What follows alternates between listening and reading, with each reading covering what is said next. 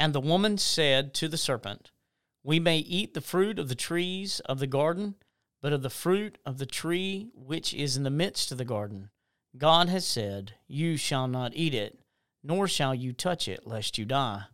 Then the serpent said to the woman, You will not surely die, for God knows that in the day you eat of it, your eyes will be opened, and you will be like God, knowing good and evil. Well, I don't know why I came here tonight. I got the feeling that something ain't right. I'm so scared in case I fall off my chair, and I'm wondering how I'll get down the stairs. Welcome to Conversing with the Text, a member of Crown Rights Cast Network. Glad you could join us again this week. If you have any concerns or comments or a topic you would like addressed, feel free to contact us at crownrightscastnet@gmail.com. Last week, we dealt with husbands protecting their wives and Eve's answer to the serpent. We actually did that in the reverse order of what I just gave it. But we discussed at length the differences between man and women, or men and women, man and woman. And there were several flubs that was pointed out to me last week, and I hope that you can forgive me of that I'm misspeaking, but we'll carry on and seek to get better. This week we are going to talk about Satan's lie and what happens to Eve after he spoke. Now, this is really important because there are two things to think about, or to think that, or what I think happened actually with Eve and then her husband, right? And this led to the fall. It also happens to us Christians when faced with temptation today. Again, we, as we said a few shows ago, actually, we should be wise of the schemes of the devil, right? We should be wise to these schemes. We should analyze them, and we should know their plays, the plays of the enemy, and be able to counter them in our own lives. So, remember a couple weeks ago we said that the serpent, controlled by Satan, attacked as a tactic the character of God. He said he is jealous and knows that you will be like him, and that is why he doesn't want you to have the fruit. Now, we notice that there is no response to this accusation, right? Eve, and of course her husband, let this lie just kind of float out there, right? It just lies out in the air. Nothing is said to contradict it. No defense is given. And we need to think about this, because when we're addressed about the character of God in a defamatory way, when God is being defamed, God doesn't need us to defend him. So we can say that, and that's a point of view, but what we need to understand is we can't let that stand publicly. We can't let that stand publicly. What wife, what bride would allow her husband to be defamed in public in front of others and not address the detraction of her husband's character? What woman would love and care and cherish her husband and allow bad things to be said about him without it being addressed? I think it is at this point that allegiances began switching, right? This is when the word of Satan began to hold sway in their minds, in their heart. And again, I talk about this in my sermon, which you can find on YouTube. I invite you to do so. We know that at the very least, Eve was contemplating the idea that she could be like Yahweh. Now, she knew several things about Yahweh. He had created her from Adam's side, and that she knew that God had created Adam for nothing, and that everything that she saw, and even the very things she couldn't see that did exist, she knew that God created those things. She knew that he was full of power and might, and she knew that he was sovereign. Right? It is also likely that she had seen the pre-incarnate Christ. Now, this may have been part of her stumble. And follow me here, because think about it this way. If you are speaking with God as with a man in the pre-incarnate form of Jesus Christ, then this would give or would have given the impression of manness, that God was like man, right? In this, she had to give her mind over to be controlled by the word of Satan rather than the word of God. And now we fall into this trap many times. And this is what it looks like. Someone will ask, since you're a Christian, you believe that God created the world in 6 days. And you, of course, say yes, because that's the right answer. Right? Then they ask, but doesn't science show that the world is older than the Bible represents? How can they both be true? Now, you're in a trap now. That was a trap, because it is saying that the earth, it is true that the earth is older than the Bible represents. It's older than the 6,000 years that we can trace back in the Bible.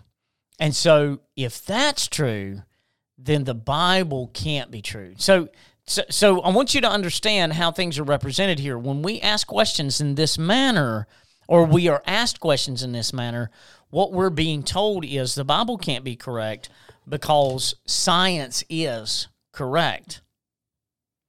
And this is when we begin to equivocate. We begin to make excuses and try to defend the revelation of God. And here's the problem with that.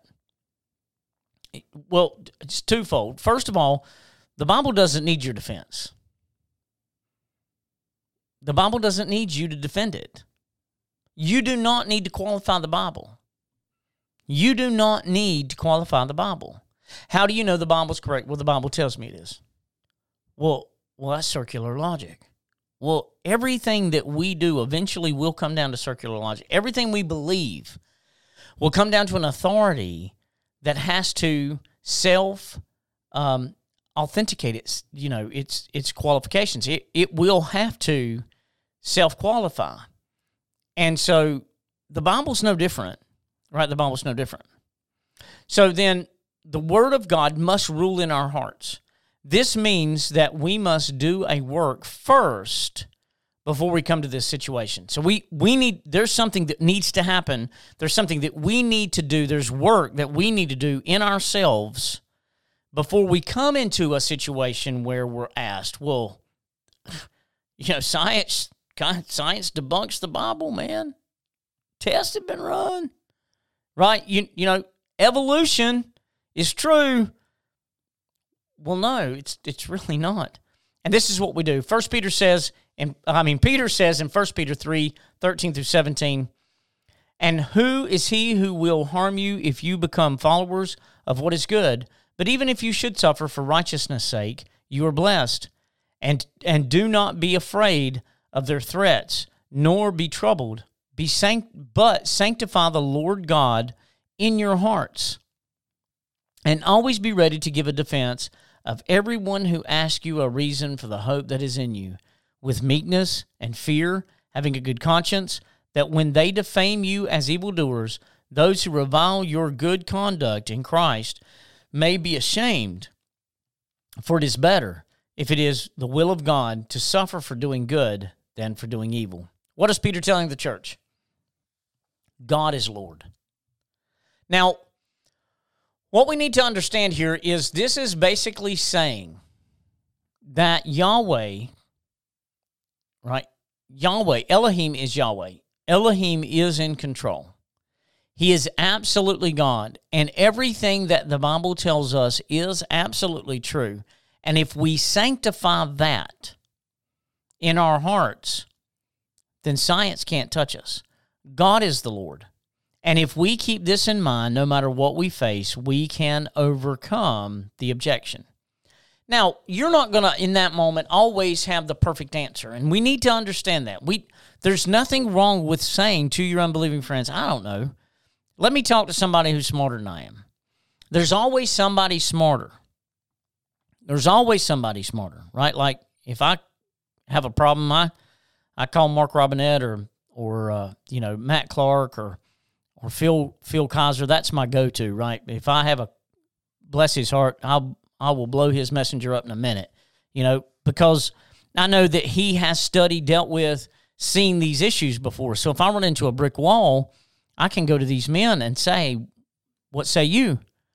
And they can give me the answer, right? They can give me the answer. And there's nothing wrong with that. There's nothing wrong with that at all, as long as we constantly remember that God wrote the Word, and the Word is correct. This means that the Bible is the first principle in our mind. So what do we mean by first principle? Well, in math, if you were doing math, if you was doing geometry, it would be an axiom.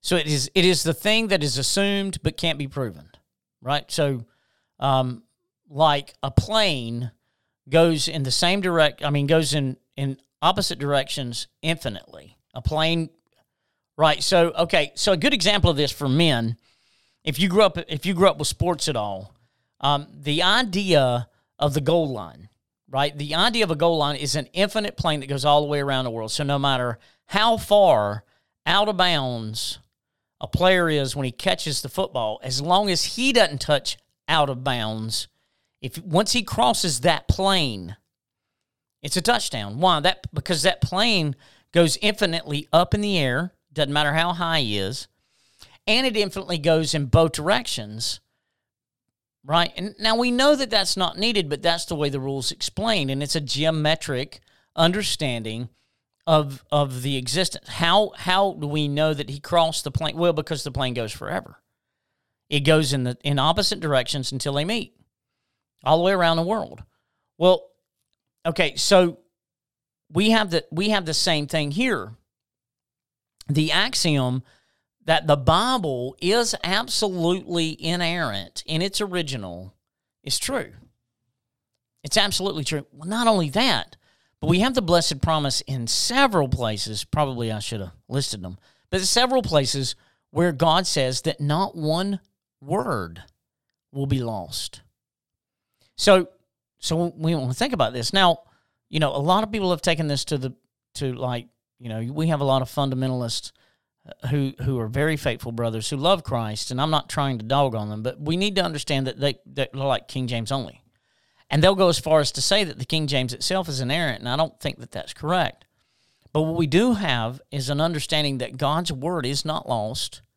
It's not lost. We do have God's Word. Now, I, with a lot of men smarter than me, take the position that that's in the majority text. But, I'm not going to die on that hill, but the thing that I think that we need to understand, as long as we have the Bible as the first principle in our lives, it is the axiom, it is the thing. God says it, and that settles it. Now that's cliche, right? And it's and people would say, well, that's uneducated. Well, no, it's not. It's faithful. There is not Bible and then the thing or person that validates the Bible, right? So when your friend says, well, how do you know the Bible's true? I say, well, God's faithful, right? Because without the Bible, we can't believe anything for certain. Well, yeah, we know that 1 + 1 is 2. No. Secular humanists right now are arguing that that's not true. What's the only way that it's the only way we can become communist if we believe that 1 + 1 equals something other than 2. Because, the communists are the only people that believe that it costs $1 to make a loaf of bread, but you can make it for 50 cents and everybody be prosperous. It just doesn't work that way. So this is hard for us, especially in a culture that will take the word of people like Bill Maher or secular scientists over the witness of 2,000 years of history. So what I want to point you to is the fact that there is not a Western culture or country in all of the world that was not built upon, in some way or another, the Word of God. The principles and the underlying general equity of the Word built all of Europe, all the United States, Australia, New Zealand. All those countries' cultures were based upon the Word of God in some aspect or another, not perfectly. Some of it was, based upon a Catholic understanding, but it's still based upon the Word of God. It's still based upon many of those underlying principles that we would agree with today even. So people say things, and we just let them say them and stand. We just let what they say stand, like Eve did, right? We don't address it. And when they see that we are doing we're doing this, we're not going to challenge what they say, this truth claim that they've thrown out there, then they beat us over the head with it. Rather, make them prove what they say. And it's simple, and you don't have to be a butt about it. You don't have to be ugly. It's just, you just act like they're 3-year-old. Well, how do you know that? Well, how do you know that? Well, who told you that? Who says? How do I know? How do you know? Right? You just continue to push them to bring proof. How do you know the earth is actually that old? Oh, well, how do you know that test actually works? Could it be wrong? Has it ever been wrong in the past? Is there anywhere we can go to see that it's been wrong? Like creation.com. Has other scientists, or scientific facts rather, been seen later to be mistaken, misread, or misunderstood? All you have to do is well, how do you know? Well, you saw it. Have you ever missaw something? Now, and they're going to take this as a trick, but I need you to understand how many times you've actually seen something. You were an eyewitness of an event, right? Sporting event, an accident, I don't care what it is. You see it, and you're telling everybody this happened, and then this happened, and then this happened, and you go back and you look at the tape, and it ain't anything like what you remember happening. It didn't happen that way. That is not the order of things. Things were completely different. Why? Because our senses lie to us at times. Adrenaline, excitement, fear, confusion, noise, distractions can throw our parameters off, and our senses can actually be wrong. Right? How many times have you walked in your house and you say, man, I smell fried chicken? And your wife's like, no, you ain't getting no fried chicken. Why? Because it's not there. It was a trick of the mind. Or you hear one thing and something completely different was said. And we can use these to show that science can be wrong. It can be wrong. But what never changes is the Word of God. So we only have to give up our position if we want scholastic credibility. Now, here's the problem. We live in an expert world. Everybody's an expert. Right? You've got a foot doctor and a hand doctor, an eye doctor and a nose doctor. And I'm not saying all these things are wrong, but what I'm saying is we get into an expert mindset. Well, how many years did you go to school? How long did you study this subject? How well versed on it? How many times have you done this? Those kind of things are the question we ask.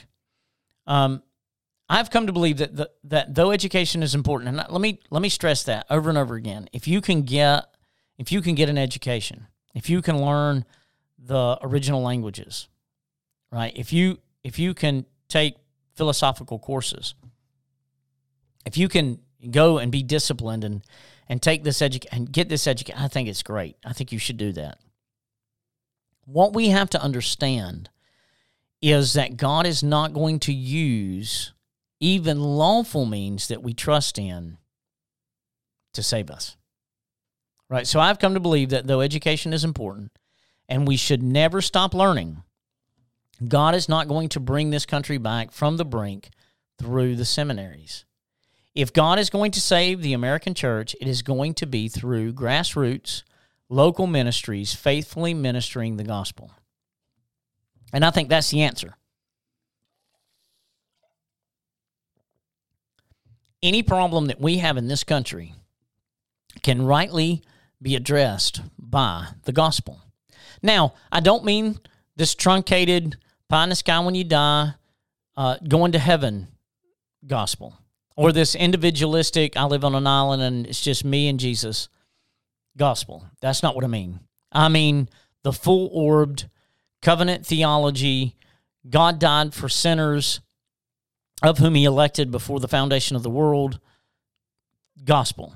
Now, I'm not excluding my brothers who don't believe every word of that, but what I am saying is that eventually,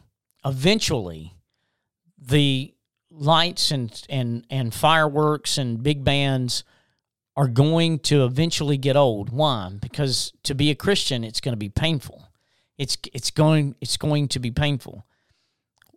We have to quit this expert mindset and remember that we are capable as long as we have the Word and the Holy Spirit. That's what we need. We need the Word and the Holy Spirit lived out in our lives, producing holiness in our homes, in our jobs, and in our churches. That's what is going to save America, right? It's not going to be. We want the third great awakening with this, flash in the pan, excitement and revival, God may choose to do it that way. I'm not saying that He can't, but it's going to be. I'm telling you, it's going to be the simple decisions. I'm not going to watch porn anymore. I'm not going to cheat in business anymore. I'm going to be faithful to the words that I say as long as I can. It's going to be those kind of commitments by Christians saying, I'm tired of this world going in the direction it's going, and I'm going to start with me. And you're going to need godly men and women calling other Christians to be godly men and women. So that's what I think is going to change. So this means then that Eve, falling for this play, went from a twoist to a oneist. And I'm not going to hammer this again. We talked about this in another episode, but what I want to focus on is the fact that Eve had to think this way. Now, follow my reasoning here. If Eve believed the serpent's lie, she had to think, at least in some way, that she and God were of the same substance. And this is the lesson that we Christians must pound in our heads. And it is related to the thing that Peter said. Now, let's back up a second. Now, what do I mean that Eve thought that God was in some way the same substance as her? Now, we have to ask the question, when you get to an Orthodox Christian who is born again, when he is confronted with Mormonism, let's say, and he's told, okay, brother, if you'll love Jesus and live good and get married in the temple and you check all these boxes, then you too can one day be a God. Why does that come out so offensive to a Christian? Why is that so antithetical to what a true believer believes? Why is that rejected, offhanded? Like, that's the stupidest thing, right? Why is that not even a thought for a true Christian? Well, the reason is because we know without a doubt that God is nothing like us. There's like an infinite gulf between us and God. There's this vast gulf of space between His being and our being, and there's no way we could reach it, right? And like I say, this is the thing that Peter was hitting at. We can face anything that the skeptic can bring against us when we have sanctified God as Lord, holy Lord in our hearts. We have to settle in our mind that God is not a part of His creation. He is Lord over it. So when we are tempted to compromise and say, such and such's argument for this or that is pretty good and it fits science, remember that God has written Scripture plainly. We do not need a code to break the meaning, but He has clearly revealed Himself and His deeds. And being Lord, He can keep His word pure. Now, here's the trick for us. Think about this here. What happens a lot of times when you talk to compromising Christians? They'll say things like, "Well, it's really likely that in those dark rooms, those monks misread the Greek, and they miscopied it. I mean, we know that there were misspellings. There are words left out. There's words added in as what was supposed to be an explanation, this, that, and the other. And again, all this, that, and the other. But here's the question that fails that fails this whole argument. Okay, God created everything, right? He created the world and all it contains, and he created the universe and all it contains. And he holds it all together, and he carries it forward in time. Hebrews chapter 1. So if he did all that, you want to tell me that he did that by speaking. Now, just by speaking. Yahweh said, let there be light, and there were light. Right, and everything else that happened after that, he spoke it into existence out of nothing. But he can't keep his book pure. But look, how silly is this? Stephen King can keep his book pure. Everything that Stephen King wants in his book is in his books. Right, and he has this whole world, underworld, or spiritual world underneath and underlying all of his characters and the events in all of those books that almost, they're just coming into focus. These are all just connected, and it's amazing. But the Lord of glory can't keep his word pure. Well, that's just stupid. And I'm going to call it. I'm just going to call it. That's BS.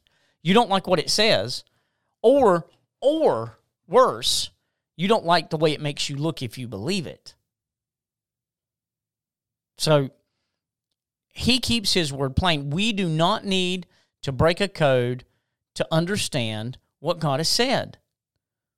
He has clearly revealed himself and his deeds, and being Lord, he can keep it pure. We are not we cannot give in, to this idea that God is like us, even if we think he is a bigger us. Right? So God is not just a bigger human. He's not just bigger. He's not just mightier. He's not just more powerful. God is outside of us. He's completely other than us. He's not like us in any way as far as who he is. And had Adam and Eve understood this, the serpent would not have stood a chance to tempt them. God is other than us. He is no way bound by our creation. I don't care what your limitations are. I don't care what your understanding of physics are. I don't care what you say about monks in Europe in the dark. I don't care about any of that. None of that proves that God could not keep his word.